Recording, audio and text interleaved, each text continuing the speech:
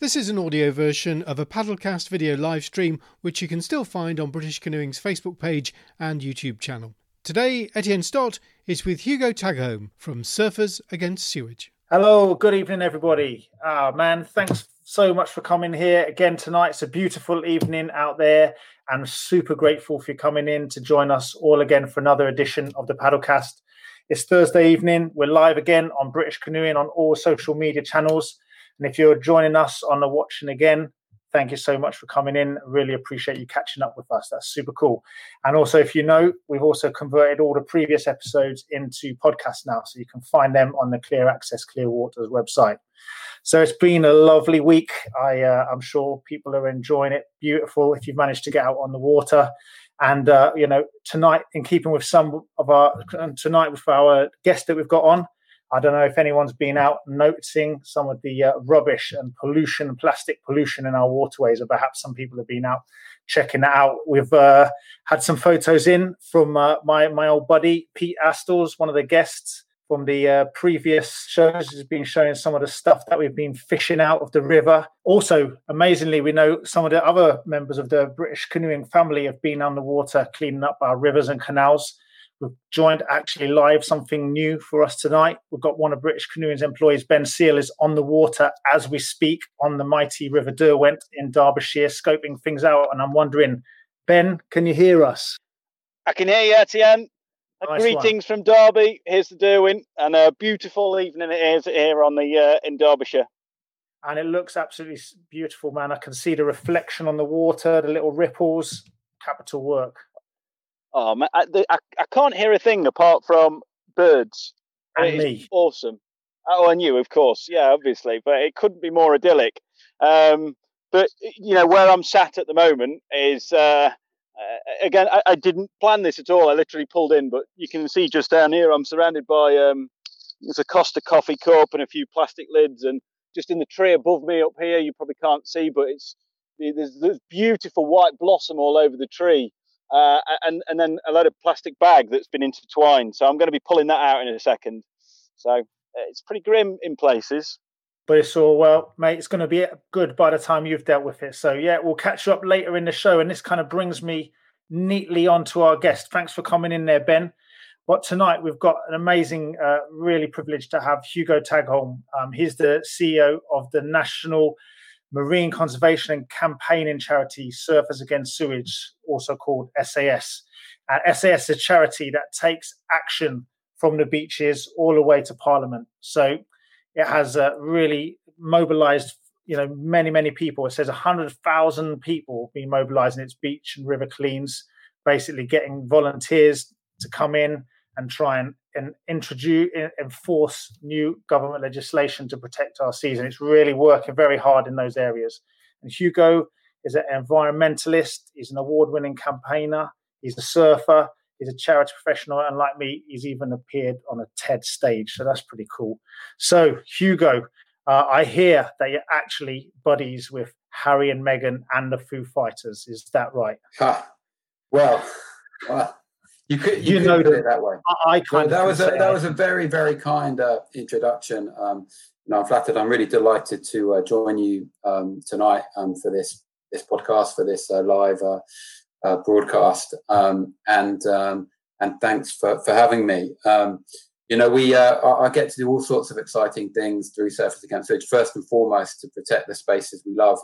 Whether it's our beaches around the coastline, or whether it's the rivers that connect with them, and work with hundreds of thousands of amazing campaigners and volunteers who join us to fight plastic pollution and other big issues. And in the course of all of that, we've had some amazing privilege to meet incredible leaders, people like Sir David Attenborough. I will say the Foo Fighters in passing because of my work. And we were very lucky to be one of the charities selected by Harry and Meghan for their wedding a couple of years ago. And it was a great privilege to be there on the day and to have the spotlight of what was such a huge global event shine shine directly onto the issues that we work on, particularly plastic pollution, which is such a huge issue. On our rivers, as we just heard from Ben, who was there on the beautiful river right next to the usual offenders, usual suspects of plastic pollution, bags and takeaway cups and bottle tops. Such a big issue for everyone. So to use a global platform like that to engage people, to take people on a new journey about how we not only pick up plastic and tackle plastic directly, but much more importantly, change the systems that control it and change the consumption levels that really are driving the plastic pollution in our rivers and on our coastline. No, man. So Hugo, yeah, absolutely. It's clear from the very outset, and just checking out some of your stuff, you're right on it, and you've been going for a very long time with SAS. And I was just kind of wondering, just as usual, we always have to ask this question: what's the lockdown been like for you? And I wonder what the surfing's been like, because I can't quite hear them. I could just imagine the waves out to the side of the window there. But what have you been up to? I'd like it that if they were just there out of my window. I live in the sort of in the capital in Truro, so I'm a bit away from the sea, about 20 minutes from my favourite spot. That's just my imagination. But I overlook the sea from my desk when I'm in the office, which is rarer now at the moment because we're all working remotely. And I was in the water this morning at 6 o'clock. It was a beautiful day. I surfed at my favourite spot just up on the north coast, a lovely sort of left-hand peak, it wasn't big. It was sort of just head high. Surfed a board that I shaped last year, a wooden board with a guy called James Otter.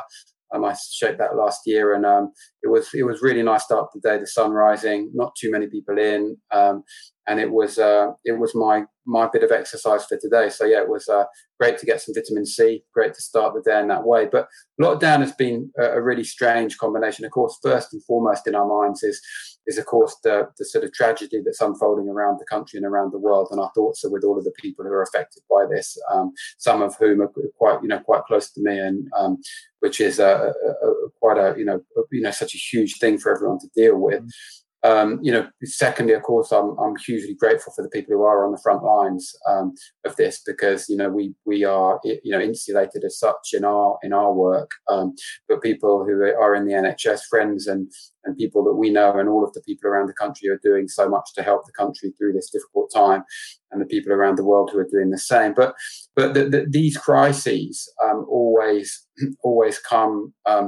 Not only with the challenges, but they are also signposts for the things that we can do better, how we can work differently, how we can treat our planet differently, how we can treat each other differently, and how we can really reevaluate the different parts of our lives that we find important and the things that we need to do, and how we can actually deliver a better world together. So I feel that, in my own personal ecosystem, I'm doing that. But really importantly, within SAS, we're learning about how to be much more connected without travel. I mean, these sorts of things, we're using Teams and Zoom and Skype and all sorts of things to manage our days. The notion of all going to an office to be sat behind a fixed desk every day seems like a bit of an anachronism now. Really, we can be much more flexible in our working approach. And that can be good not only for each individual in terms of their well-being, but also in terms of our carbon footprint, the resources we consume as an organization, and that is transferable right around the world at any scale of organization. So it's an interesting time, and the world is seeing interesting things. We've been hearing lots of stories about the recovery of nature, or the perceived recovery of nature. Interestingly, Ben was out on the river. He said he could hear the bird song most of all. Yeah.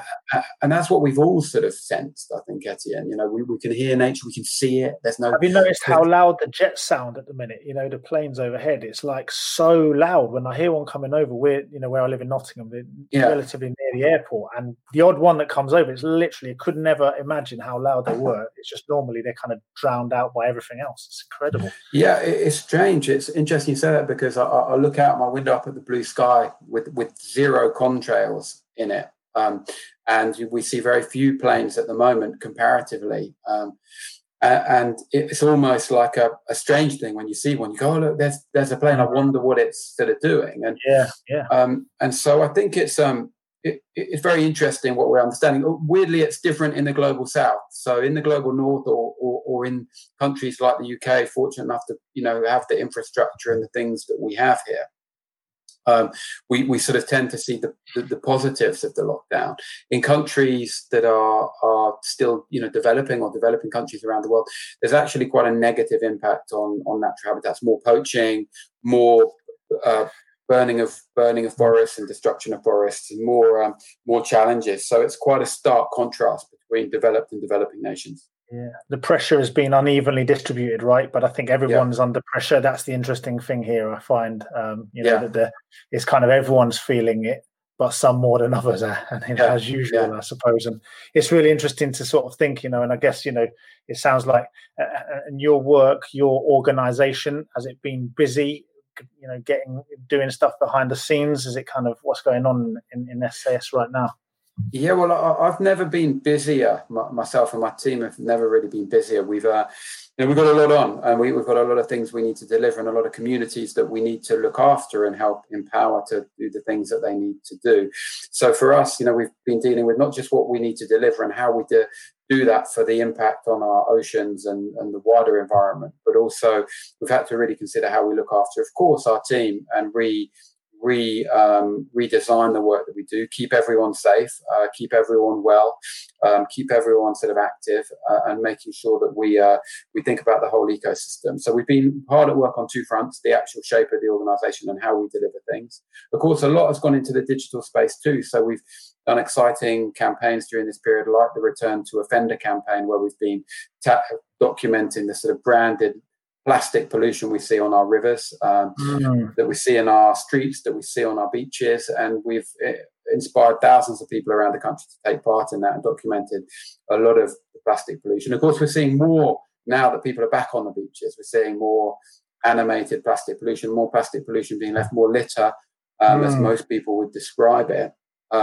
So it's quite interesting, and of course, littering is a terrible thing, and people shouldn't do it. Everyone should be responsible for their own sort of footprint, as it were. But what's really stark at the moment is just the sheer volume of plastic in people's lives at the moment, and the lack of the systems to properly contain and control that. We urgently need to challenge manufacturers to do more, to actually be responsible for a truly circular economy, a truly circular system that captures their packaging and turns it back into packaging domestically. We mustn't be shipping out our plastic pollution problem to other countries. We must be dealing with it here in the UK and making sure that that is a really viable industry, a green industry that's creating much more circularity and giving people somewhere to put the tons of plastic that surrounds them in our shops and our day-to-day lives.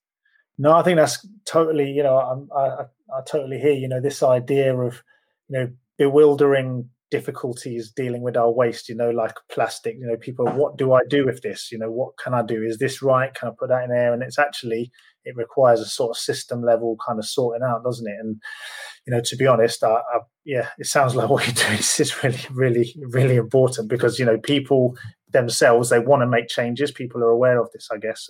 But sometimes they're still kind of stymied and kind of don't know what to do about it. So it's good to hear you sort of saying that. Well, we lead busy lives, don't we? And actually people need some of this stuff simplified for them. They need to be sure that, when they put something in the recycling, it ends up being recycled into a high quality product that is then put back into the marketplace. That's true circularity. And indeed, actually, true circularity would be a bottle turning back into a bottle, for example. Or a bottle that you give back and comes back as a bottle. And without, lots of, plastic miles beneath it, we shouldn't be exporting this problem in this industry sort of elsewhere. And so that's why at Surfers Against Sewage, we not only mobilise and empower hundreds of thousands of people to take part in beach cleans, to monitor plastic, to record plastic pollution at the beaches, to hold brands to account, but we also campaign, of course, for legislation changes.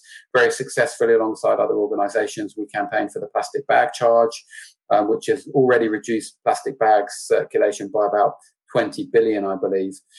We've seen the very successful campaign for a deposit return scheme, which of course is yet to be implemented, but we were one of the lead voices in calling for that, which by putting just a small additional charge, which you get back on a bottle. I mean, some people of sort of my age will remember taking our White's lemonade bottles back to the shop or whatever it might have been to get your 20p back.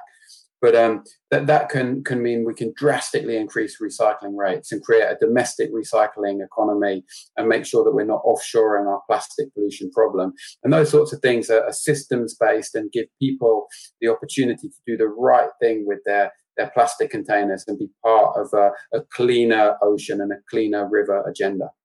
Absolutely, man. I get what you're saying, and just letting everybody know. Welcome to everybody who's joining us. Thanks for coming in. We've got some questions coming in from people. We've got Rebecca Lovat has said, what's the future plans for Surfers Against Sewage, and what's going on that is, that you're able to get done with this, with the lockdown and the sort of social distancing guidelines going on. Hey, Rebecca. Thanks for joining us this evening, and a really, really good question. And I'd probably be a very rich man if I actually knew when we could all properly get back together. But I think we're hoping, we're already seeing a change at the moment. We're seeing a change in the social sort of the way we can sort of behave socially. Of course, we can be outside more at the moment, but we have the health and safety and well-being of our volunteers and supporters at the forefront of our minds, and also being responsible as a charity to make sure that we're not creating any issues for the wider society, for the NHS or anyone. So we're watching the situation very carefully. We're, of course, doing lots of digital actions, which we hope that you and all of the people watching can be involved with. And we anticipate that the autumn time may be a time that we can bring people back together in a safe way at the beaches. And so we've got some plans afoot around that. But we are reviewing it all of the time. It could be, of course, that people talk about the virus coming back in the autumn, and so there is also a thought that the 2021 is the really sort of safe time when people will come back together in really big groups on the beach and be able to do those sorts of things. And for us, of course, beach cleans are one of the fundamental things we do to track plastic pollution, to empower people, to bring the community together in a common cause and common message. But there'll be other things. We're going to be doing a lot around climate and oceans. From the autumn onwards in the build up to COP26 next year. We're going to be doing more exciting things around monitoring the impacts on marine protected areas next year, which volunteers will be able to be involved with. We're going to do a lot more around water quality, which is a big issue that's coming back. We're about to launch a big petition next week called End Sewage Pollution, and that will also lead into some opportunities for people to take some citizen science action with us around water quality. And interestingly, for the British Canoeing Association and for Etienne, we're going to really focus on the really big problem in our rivers as well, because our rivers are in not a great state. Only 14% of our rivers meet good ecological status in England at the moment, and we don't think that's good enough, particularly given that they all ultimately flow down to the sea. So we need to improve our water quality in rivers and on our coastline. So what's this citizen science thing? Tell me about that, because that sounds kind of cool. Yeah, well, we do lots of different things for citizen science. So as Rebecca might have been involved with, our beach cleans are very much part of that. So we've done brand audits at the beach about which are the biggest brand polluters that we find on the beach. We do materials audits about the different types of materials we're finding washed up on our beaches or deposited on our beaches. We're going to be doing lots more on health. So we've got a good track record of doing lots of citizen science, engaging people with health and well-being around the blue environment. And into next year, we're going to be doing some citizen science around water quality testing. So actually empowering people to test waters with us, rivers and our ocean, to make sure that we can compare and contrast the sort of official statistics, as it were, that are out there, which we believe are sometimes questionable and overlooking some of the worst pollution incidents. Yeah, that's kind of interesting, right? Because I suppose, when I go canoeing on my River Trent, what is clear, what is clean. Actually, I think, it's kind of, it'd be interesting to know what that actually is, because I think actually the River Trent is quite good, but, it's all relative, right? And I suppose we just might not even know what clean rivers actually are. So that'll be interesting to find out. The question is, Etienne, also is what is clean to the eye and what is actually clean? Because of course pathogens are microscopic, and you can have a seemingly very clear sort of body of water that is actually quite polluted in terms of the potential risks to your own sort of health.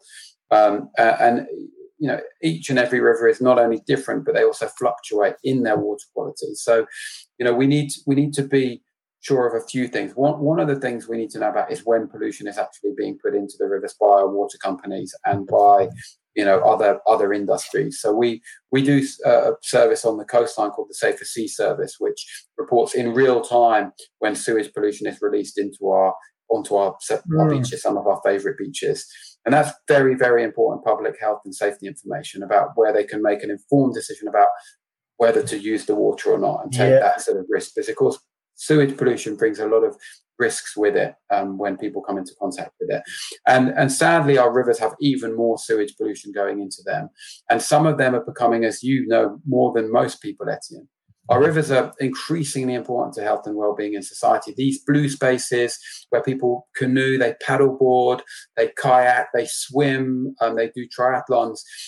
We can't be using these as a dumping ground for industry. We need to be protecting these. We need to be using the same sort of legislation that our coastline saw in the 1990s to actually clean up our rivers. We need to be calling for a transformation in how we think about our rivers.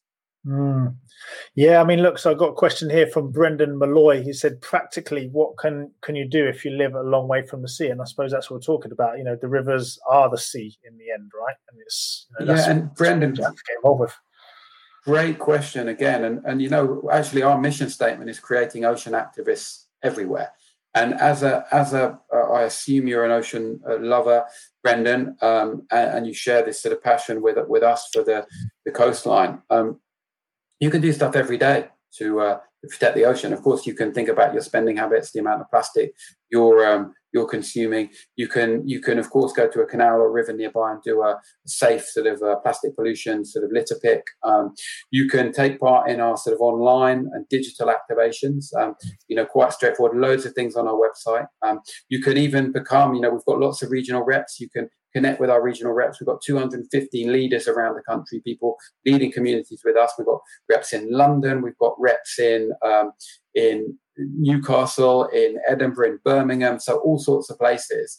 And there may be one close to you that you can connect with. So lots of things going on. And in the UK, you're never that far away from the coastline. So hopefully you can get there from time to time. But please do look at our website. Lots to see there, sas.org.uk. Good plug. I like it. It's quick there. It's a short plug as well. SAS, 3 letters. I like it. So Hugo, I'm just wondering what's your journey to get here? Because I heard you were born in Camden, or you grew up in Camden, right? So that's, you said we're not far from the seas and rivers around in this country, but you've obviously been on quite some journey to end up as this, in this sort of in this space as you are now. Do you want to just give us a bit of a backstory? That'd be really interesting. Yeah, I mean, I would consider myself first and foremost a sort of an environmentalist, and as a very young boy in North London. I grew up in sort of more sort of leafy North London, in Muswell Hill, and I had an incredible sort of garden actually, and I had an incredible wild bit of land at the bottom of the garden with ponds in it that I used to endlessly be found in, hunting for things. And I had a room that was filled with sort of natural history artifacts that I found from around the countryside and on holidays, whether it's shells or broken birds' eggs or feathers or whatever I found, that fascinated me. I had it all sort of. Do you know how that started? How did that get in? How did you get into that? Did you read books, or was it, how did the kid get started? I'll be honest with you, Etienne, and I haven't said it many times, but I had such a collection of books of animals. I had lots of reptiles that I kept. I had these whole walls of things in my room as a young boy that my junior school class, my teacher used to bring my class around to as a school visit to my room. I mean, so cool. I'm not sure whether that's like a cool thing or a really uncool thing, but anyway, that's what happened. And my parents were Francophiles and used to take me and my brothers Tom and Theo down to southwest France a lot, and down to Cornwall a lot. And I fell in love with, of course, the natural things that I saw in those places, the brilliant beaches, the amazing wildlife, but also I fell in love with the ocean, of course, and surfing, through a convoluted route of, bodyboards and various surfboards. And it's really that took me on this journey. And And Surfers Against Sewage fuses two things for me. It's my passion for nature and my passion for sport. I'm not a brilliant sportsman, but I love sport. I love running. I love swimming. I love surfing. I love other sports. And so this is really the nexus of the two things I enjoy most. Professionally, I got here by I studied at Exeter University, and when I left university, I worked in London and I worked for some charities. I worked with Gordon Brown's wife for a long time, running her children's charity with her. And I went to the Stop Climate Chaos Coalition and various other sort of charities after that. But for all of that period, I'd been really interested in Surfers Against Sewage and the campaigns of the 90s. And I got more and more involved as a campaigner and activist on the sort of side as I did other things. And then this opportunity came up to take over in 2008. And the organisation was in sort of a bit of a rough and ready state then. It had some great people leading it, but it needed some other things to bring it to sort of full health.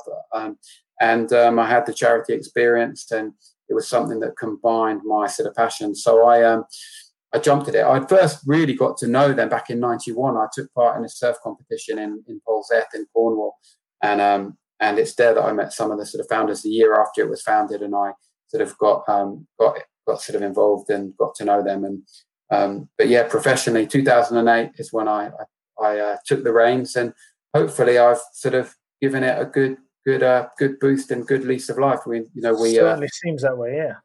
We reach more people than we ever have, and we've created legislation for the sort of first time in our history. We've really sort of won hearts and minds around the sort of country and around the world. And for me, I truly believe in, of course, you need the skills, science, and experience around you. And I'm really proud to work with some brilliant campaigners and brilliant people on my board, in my executive team, and in our volunteering network. But I truly believe authenticity and passion and truth in this day and age is very important. And we're a very transparent organisation. We're really connected with the ocean. We're people who really truly believe and live and breathe in what we do. And I think that's very important. So yeah, I mean, I think what you're saying there, authenticity now is an interesting thing, right? Because we can.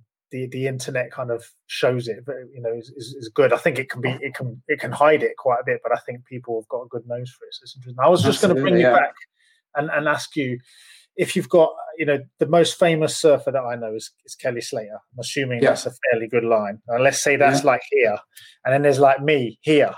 I'm a 0 out of 10 at surfing, and he's let's say a 10 out of 10. Whereabouts would you put yourself in terms of surfing skills? You can be as bold and as honest as you want to be. What do you reckon? And you got to see me surfing, so you can imagine someone surfing like me, very bad. So, I'm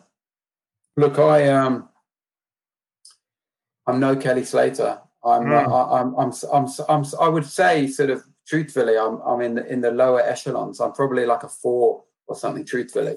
If I see what's above me. The truth of the matter is people often feel compelled in sports, particularly men, sadly, to always compare themselves to the best. And I'm sure people in canoeing compare themselves to you, because they go, I want to be like that. I want to be able to do that. And sadly, with the machismo that goes with surfing, people often go, I want to be like Kelly. I should be like that. That's where I'm going to sort of be. But each person should find their norm, the thing that motivates and inspires and makes them happy. So if surfing 3 foot, Fistral Beach on a like easy, nice day is your sort of maximum, if that's your thing, then that's great. Just enjoy that. If you love to surf 10 foot, if you love to surf 10 foot reefs and that's your thing, and you're safe and happy doing that, then great. That's your sort of maximum level. It shouldn't be sort of comparative between people. I love surfing sort of overhead waves at beaches around here, 5 foot, whatever, offshore days. That's my thing. I'm not a big wave charger. I'm not a pro, but I love being in the water. I can surf waves, and I feel really inspired by it. And I think it can be really dangerous to sort of comparative game within surfing because then people feel like I'm not sort of good enough with it. But actually, it's how much fun you're having, and that's an internal thing, and that's absolutely for you. And if you're having really good fun in the white water with your kids or your your friends, you're just as much a surfer as Kelly. You know, it's cool. Enjoy it. Yeah. Don't let anyone take that from you. I dig what you're saying, man. I think it's something I've certainly connected with more since I retired from competitive paddling. You know, I was a competitor, but then now I sort of like, actually, I get a lot of fun, just pleasure, really, just from canoeing. Simply, just even on flat water, I surprise myself, and I guess. You know, the thing that I was thinking about when you were talking there is, you know, Olympics has now got surfing in, you know, and that's going to change the dynamics for a lot of that sport. And I'm kind of fascinated at how that will change it and develop it, because it certainly changed, you know, canoe slalom. How did it change it? I'm really interested by how that manifested itself. Well, I think it was because it had to become good for TV, right? You know, it had to, you know, so back in the day before canoe slalom was on in the Olympics, it used to be like a long, you know, it used to be like 4-minute runs. And then the first time it came back into the Olympics in 1992, it changed it to be short enough to be fun for TV, you know, because people want to see action. And so now it changed, you know, now our races are about 90 seconds, you know, so they're much more intense, much more technical. And I guess, you know, you have also a professionalization of a sport when it comes into the Olympics, you know, certainly in this country, because it goes hand in hand with funding. So I'm interested about, you know, like the sort of, I suppose from the outside, you would kind of imagine surfing, and what you've said here is it's a bit more, you know, potentially soulful, a bit more of a personal experience. There's not so much comparative side of it. And then you're introducing this whole aspect to it. And I'm sure that, you know, I think that's fun and it's interesting, and it probably drives standards. But also, you know, you can't hold on to everything at once. So, yeah, I mean, you know, one thing you can never stop is that, you know, there's sort of course, that change is a constant thing, and we're seeing, you know, surfing has changed radically. Even in my, I'm a relatively old guy, you know, but you know, in my life, you know, I've seen surfing change so much, and so many people sort of come to it since I was surfing, you know, as a young boy, you know, back in the sort of late 80s, sort of, you know, it has changed so much, and it's much more of a, you know, profession. You know, it's a high street thing. It's, you know, it's of course a lot more professional, a lot more exposure around it. I mean, there was just not this level of exposure around it and this level of participation when I was a kid. And some of that's really good. It's great that the masses can be involved in such a cool thing. I mean, in a funny sort of way, there's quite a conflict in the surfing sort of zone about the professionalization and the Olympics and everything. You know, some people think, you know, surfing is this counterculture thing; it should remain over here. Other people want it to be fully professionalized, and it should be this legitimate sport that they can get more funding, can get more people in the water. There's of course the boom that goes hand in hand with this of wave pools. So, you know, good quality sort of surfing waves are being manufactured in pools, you know, around the world. I'm in the UK, and those things are sort of really interesting sort of paradigms, because, you know, for a lot of people, surfing is about being in nature. It's about going to the beach. It's about getting your feet sandy. It's about the toil you have to put into getting your perfect wave. And when you, as it were, earn something, when you toil to get something, the reward is so much bigger. You know, you start to work out where the tides are at your local beach, when it works best. You wait for the swell, the wind's in the right direction. You get some days when it's not so good and you feel a bit annoyed, but then you get the day that's really perfect, and that reward is a really big reward. And there's a thing about sort of the dance with nature that is a really fundamental part of surfing, about that sort of learning process of connecting all of those synapses to end up on that wave. So all of the decisions I made to end up on my waves this morning, the way I got there, I positioned myself, I knew the wave, you know, those things are really important to a lot of people. That said, the notion of being able to pay your 40 quid to go and surf for an hour somewhere, and you're guaranteed a sort of surfing experience, is also like an attractive proposition to many. No, I love what you said there about that sort of toil, because, you know, I guess, you know, that sort of park and play side of it is really interesting compared to the sort of, you know, you kind of have to suffer, right? And I've been surfing again just a few times, you know, and it's like, it is, you know, and it's frustrating, and you might miss the one that was there, or you might get it and you chase that for perhaps some time, many years, perhaps even. So I love the idea of that. But I never forget, you know, that all of those times that you think are the bad surf actually are part of the process of getting to the good surf. You're always learning something. You're learning it. So I'm sure it's the same with paddling. It's the same with any sport. You know, the bad execution actually teaches you how to be better next time. And when you're in the water and you don't quite align with the waves, you're always thinking, you're positioning yourself, you're learning. Of course, you're keeping your fitness up. So, lots to be learned. So I think it's sort of fascinating, but again, it's sort of interlinked with the Olympic thing. These pools are built. I've surfed them. I have fun in them. I'm not sure I get the same feeling that I get when I'm in the ocean. I don't come out with the same feeling. I come out with a good feeling, but it's not quite the same as ocean surfing. But it's cool, and I know lots of people have built or been involved in them, and kudos to them. They're trying something new. They're at the leading edge, and let's applaud people trying stuff and building a sort of a brave new sort of model in a way. Yeah, man, I hear what you're saying, and I think it's a really I suppose this is an all interesting conversation. I've got one more question, but I'm gonna, because I know that Ben is desperate to get back in. He's a right keen bean. He's been out on the river. Ben, how you doing out there, mate? We want to hear what I'm all right. I'm all right. I tell you what, Etienne, I've collected loads of stuff. I'm not a big wine fan, but I've got some Waitrose wine if anybody wants it. I've got loads and loads of plastic bags. I don't know about you, Hugo, but this is one of my pet hates. The old plastic cup. Yeah.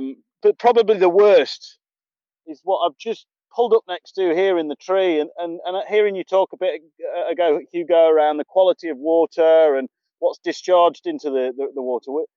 We do have a problem quite a lot with like sanitary wipes and wipes and things like that just get washed in. Now, we had a lot of high river flows here back end of last year, December, November, really, really quite bad floods. And then, of course, that continued into March. And I know there was lots and lots of rivers that were hit, but we've not been able to get out down here. But during those times, we get all this stuff washed in, and then it just hangs in the trees. And you get these clumps. I mean, I just pulled this from a tree. I don't know if you can see it. Yeah. It's just a clump of like flood debris that's just strewn with bits of plastic. And each one of those bits of plastic is slowly degrading into the water.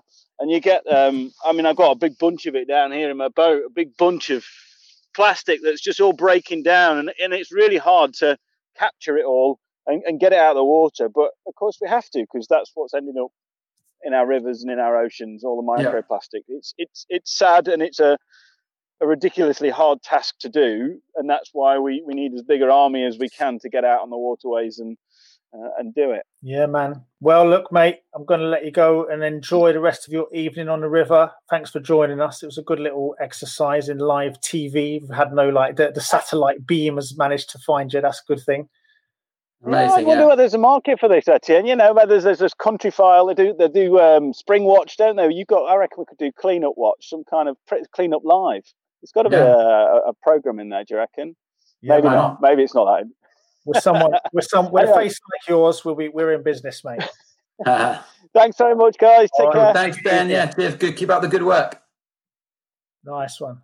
No, so the question I was going to ask you there, Hugo, just before that was like, have you brought some of the knowledge, some of the ethos of surfing into? You kind of must have. It's formed you. It's shaped your life. Have you brought that into? How is that expressed in Surfers Against Sewage, or in the work that you do, or in the way that you do it? How does that come out?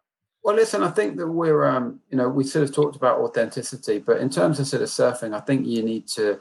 There's always in life, just generally, there's some sort of risk taking, and there's a character and an attitude around, sort of surfing in terms of, a sense of sort of freedom, a sense of doing things, quite differently. And I think we are a charity sort of with a bit of a difference, and, we like to be different, and we're able to take some sort of pretty bold sort of actions and pretty bold moves, and I think that's good. The sector sort of needs it.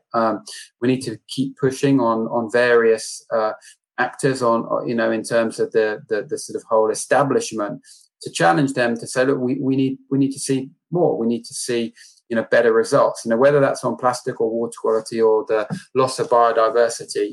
All of these things, climate change.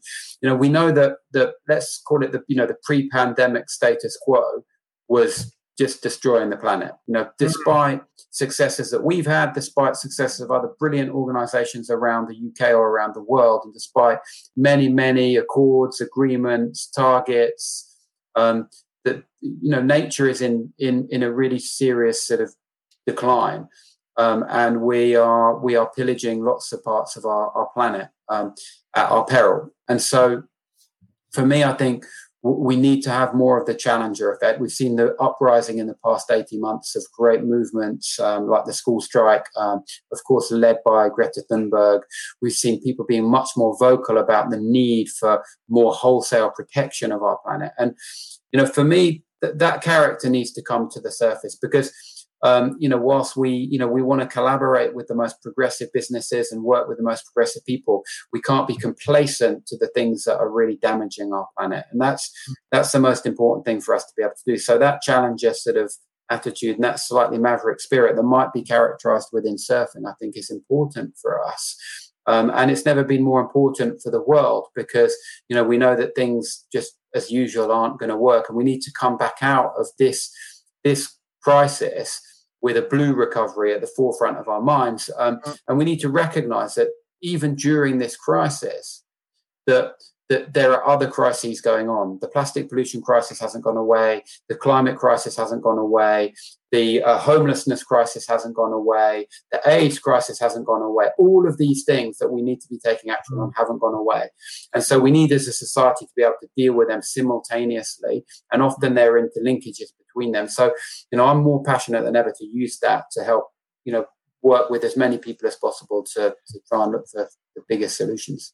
Absolutely. And I think that I like what you're saying there, because it's this recognition that I think people are sort of seeing now, that this is all interlinked, right? That there's a sort of connection between us individually and our communities, and actually our communities are connected. Our communities are connected to the global community, because this is happening all around the world, and we're seeing this. And I think that connection as well to nature is happening, because people have been out. Some people lucky enough not to be struggling too hard have managed to get out and they've seen all that stuff. So there is this really fascinating thing. And I suppose, I think that people are noticing this, that down by my riverside today, oh man, it's really quite annoying. There's a lot of litter. There's a lot of stuff. And I just know it's going to blow into the river. And that's it's kind of sad and annoying. And I don't know.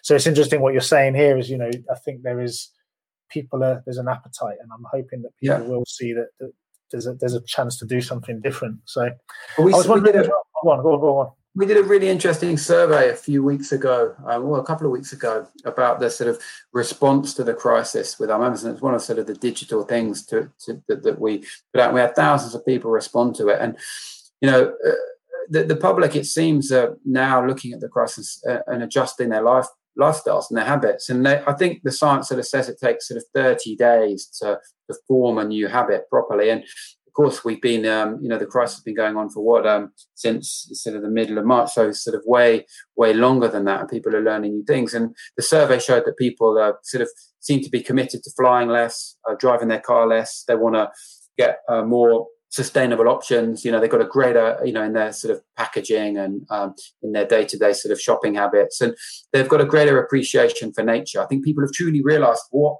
rivers mean to them, what the ocean means to them. So, Hugo, just before I was going to ask you, we had a question here from Frances Stewart. They were asking if you've noticed a change in attitude amongst businesses in your time in service against sewage, because I suspect what you're saying, there has been changes. And are you expecting even more changes coming forward, in the way that businesses are going to engage with this?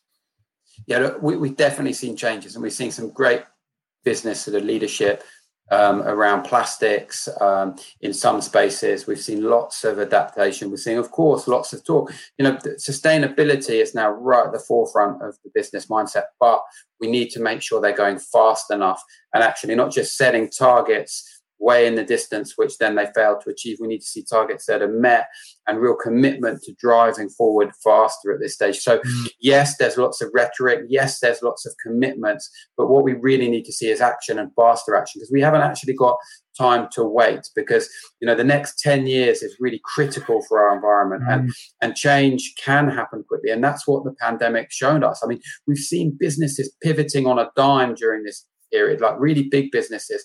We've all had to change very quickly. So now the notion, if businesses come back to us saying, look, it's really impossible to move that quickly, I think we've got the answer to say it's not impossible. It just needs the will and the commitment to do it. Absolutely. I like what you're saying. And I think we're absolutely right there, because what we've seen in the last few months, the last few weeks, is that a lot of things that were not possible can be done once they had decided to be done. And our governments and even people themselves are doing things that they never have thought quite possible. So I think that's quite a refreshing and inspiring point. And I think we're going to wrap it up around now, because I feel like, it's a beautiful evening.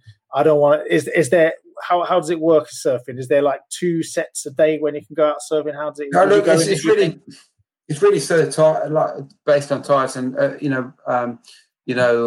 some, it depends where you are in the country, but down here, sort of mid and sort of lower tides tend to be the sort of better tides. The waves are a bit small now, I think. It's dropped off a bit today, so I'm not going to get in tonight. I'm going to go surfing with my son Darwin tomorrow, hopefully, in between or after work. I'm not sure. I've got a hectic day of various things, but surfing, if I can get in twice a day, I'm a very lucky man. But if I get in a couple of 3 times a week, I'm pretty happy. So that sounds good, and I hear you, man. 2 or 3 times a week for me is good stuff. So look, Hugo, I want to say thank you so much for being here with us tonight. I really appreciate it. I hope that everyone has been listening and got thinking about how they can get involved here. It's just super cool for you to be here, and I really appreciate it. So thank you so much for being here. Yeah, thanks for having me, and thanks for everyone listening tonight. I hope you have good paddles wherever you may be. Yeah, man. So next week we're going to be we've got another episode going out on at 7:00 on Thursday. We're going to be welcoming British Canoeing Chief Executive David Joy and the Chair of British Canoeing John Coyne. So that will be your chance to ask some questions of these guys and find out get some answers about our amazing sport. For all of you all out there, please keep pitching questions in on the social media. And you can always join in the conversation during the show via, Facebook and all that. So please get in touch. All our episodes that we've done are out there on British Canoeing Facebook, Twitter, and YouTube. You can definitely see on them. And all our stuff, as I said earlier, is out there on audio podcasts. But I want to wish you a very, very good evening. Stay safe out there. Enjoy your time. And, I look forward to seeing you all next week. Stay safe. And thank you once again, Hugo, for being with us.